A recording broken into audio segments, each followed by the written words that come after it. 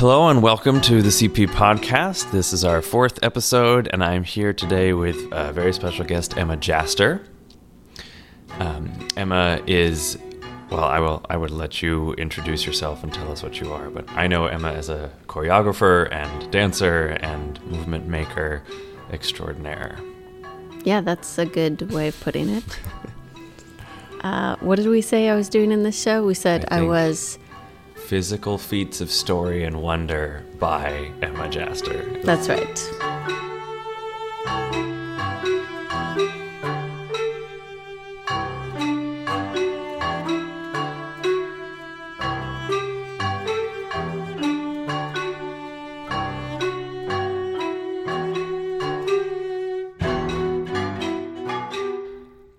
That was Cheating, Lying, Stealing by composer David Lang from our show Ancient Groove Music last summer. An appropriately urban piece to start us off. Our next main stage in February, Strange City, is a more, I would say, a sort of a more cerebral show. It's got a lot of pieces that take on some flavor of urban life. But we really wanted something more human and more a better storyteller than just the pieces themselves.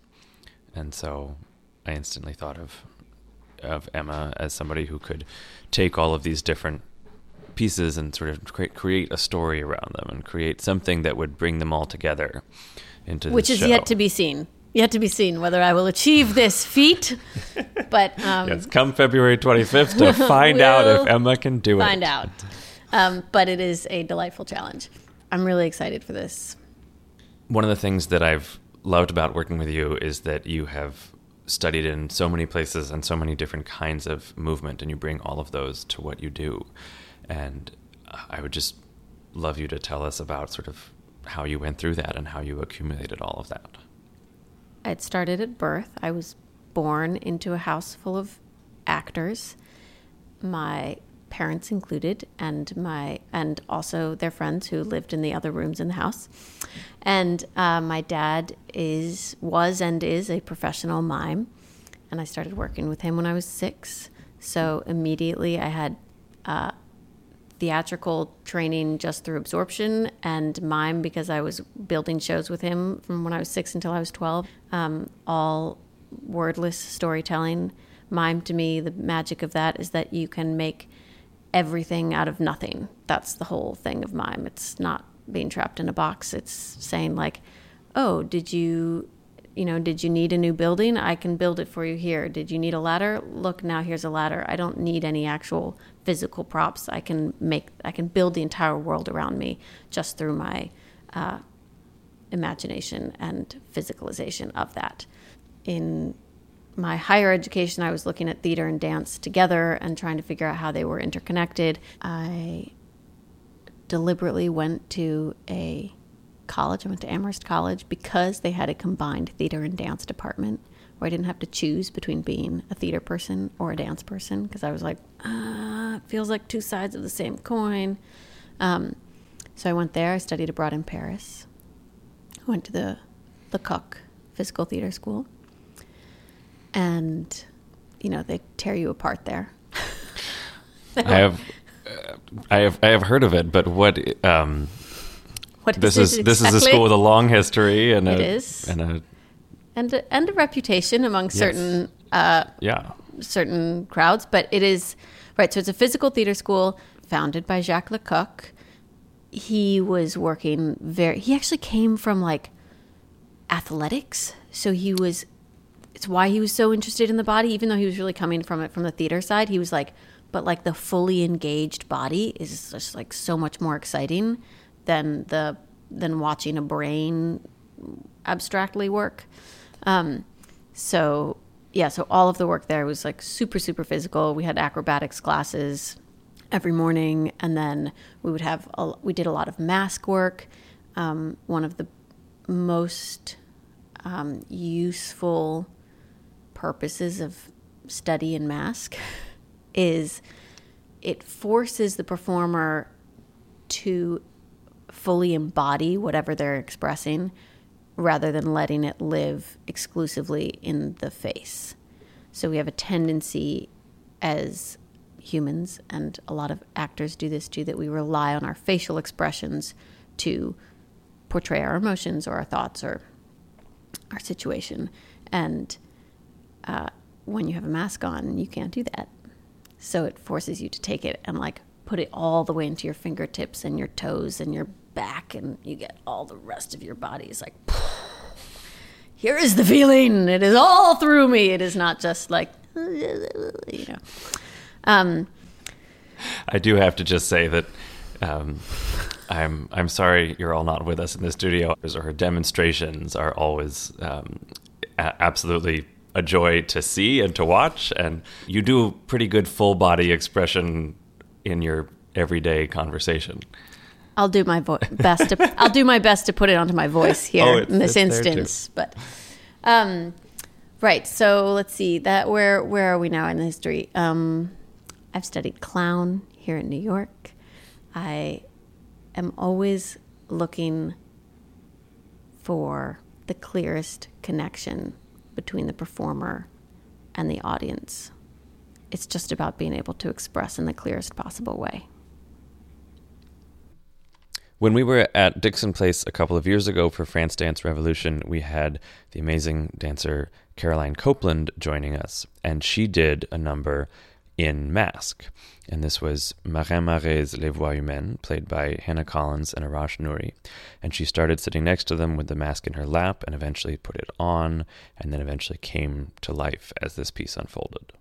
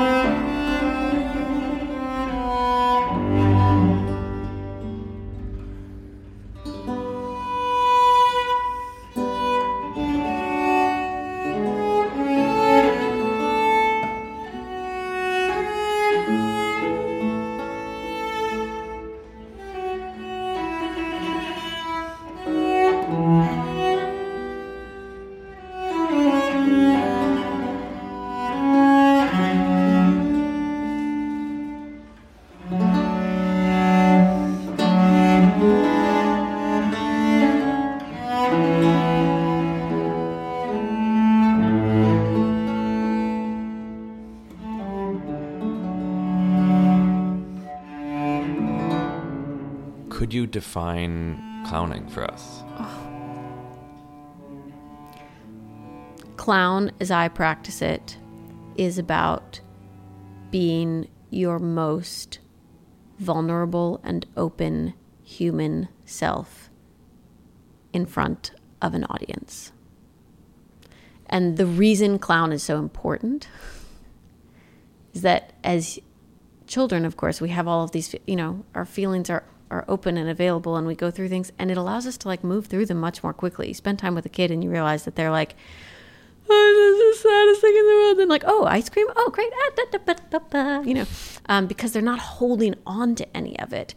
And somehow as adults, we become like more and more contained and restrained and disciplined in our sharing and presentation of inner feelings.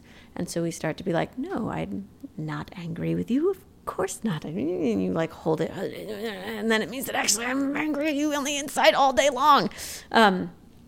And we do all of this editing of ourselves in order to be civilized human beings. But because of that, we live with so much more anxiety and self-criticism and self-doubt and, constantly being like, everybody else has their shit together and I'm a fucking mess, And the clown gets to be like, no, I'm a fucking mess too. Oh my God. You're like, oh my God, you're a mess too. Oh, right. Oh, it's actually, that's just totally human. And that's so much easier. So for me, the clown allows us to access and be okay with all of our feelings because the clown is experiencing them for us, before us. And when we see our own troubles in someone else, it allows us to release them from ourselves. And that's just such an important process in life. It doesn't mean I wear a red nose. It doesn't mean I have a wig or funny shoes. I could be a lady in heels and a business suit and absolutely be a clown.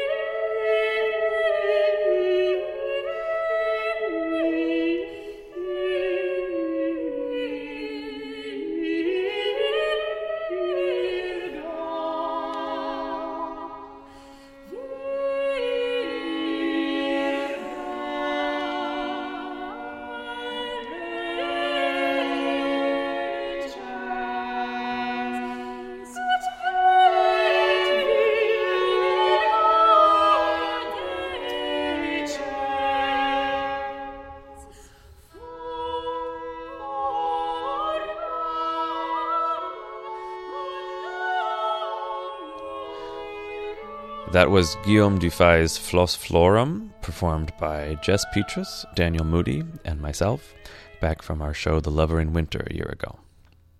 So we are also doing on this concert the Sonatina for piano by Conlon Nancarrow, which I'm extremely excited about because Nancarrow famously started writing for player piano. He started writing pieces that were unplayable, and he wrote this piece that we're playing on this concert for one pianist to play, and it was hardly possible.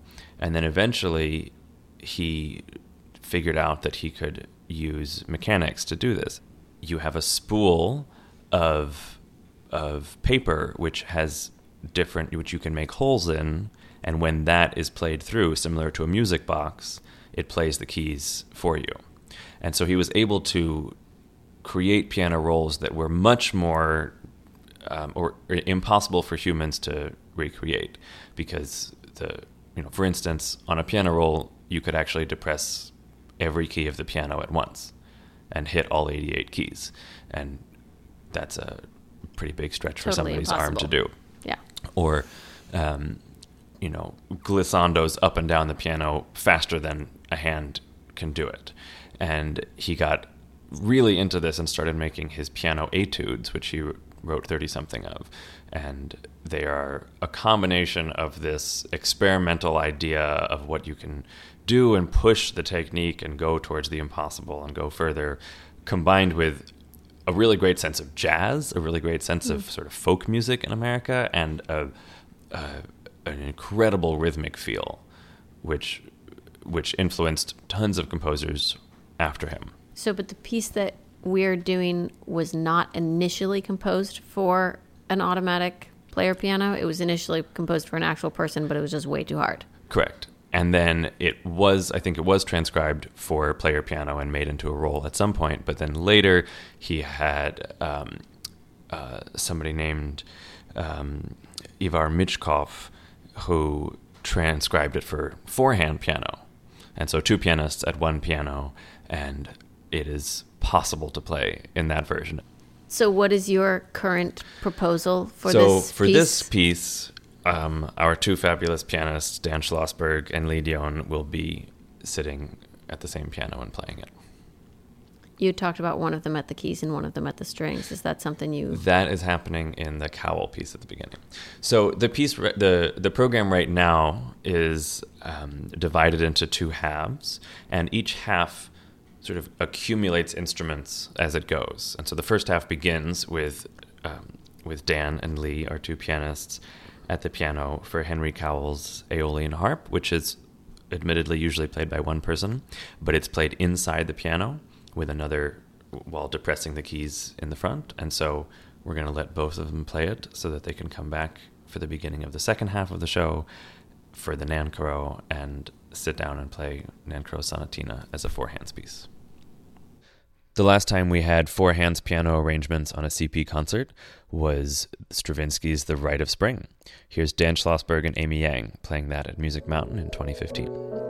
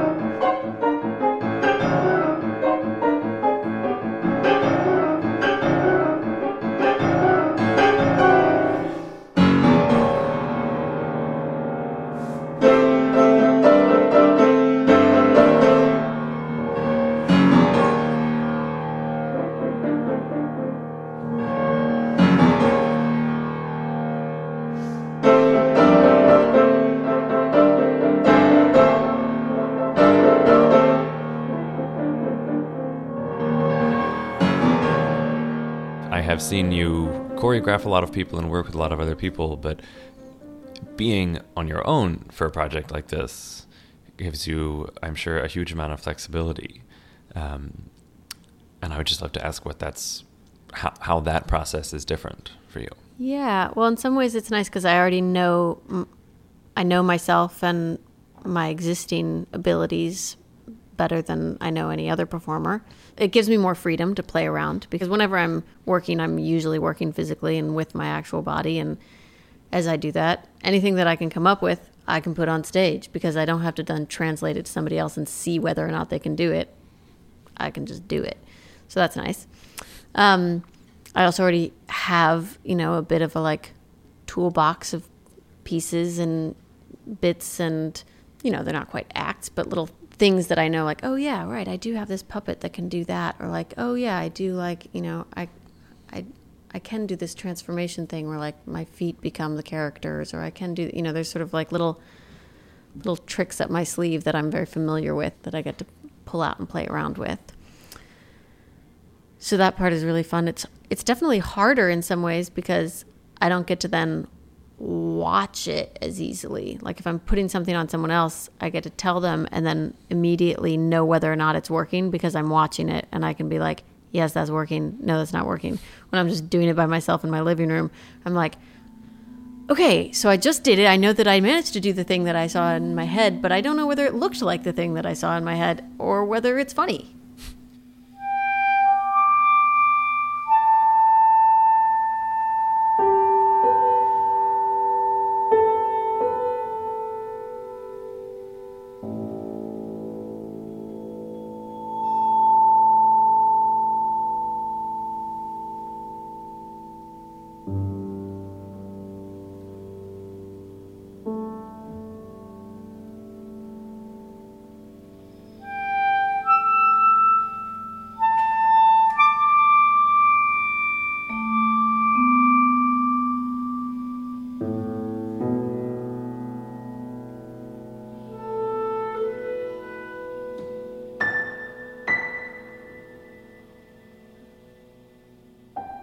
One of the pieces coming up on this program is Morton Feldman's Routine Investigation. That was a Morton Feldman-esque piece by a friend of ours, composer Matthew Welch, whose music we played a couple of years ago at the Stone in New York. That was Doug Perry, Gleb Kanasevich, and Daniel Schlossberg. We've been discussing a bit this idea of where does the stuff come from, what are the images that we want to build, and as I look around the city, I'm like, okay, what is the ubiquitous material? What is the thing that says city to me the most? And obviously there's infinite possibilities there. But I guess when I think about a dystopia and the dystopic city as opposed to the revered city of ambition and dreams, the thing that is the hardest for me to take in the city now is people who do not have homes. And so I'm interested in developing a character for whom the city is home, and there is no further shelter than that. The city itself is the only shelter. So as I'm sort of developing who that person is, I'm looking at the world of their stuff and the home that they create for themselves, that they carry on their back and wheel in carts and push on strollers and all manner of vehicles. And the sort of iconic one, of course, is that, like, the little granny cart we said. You know, you've seen them. You carry your laundry to the laundromat in it, or your groceries from the grocery store. Everything that I use in the show has to come out of that cart, so that everything I carry with me, everything I use, I also have to carry with me. I don't know yet if that will be possible, but it is a fun challenge.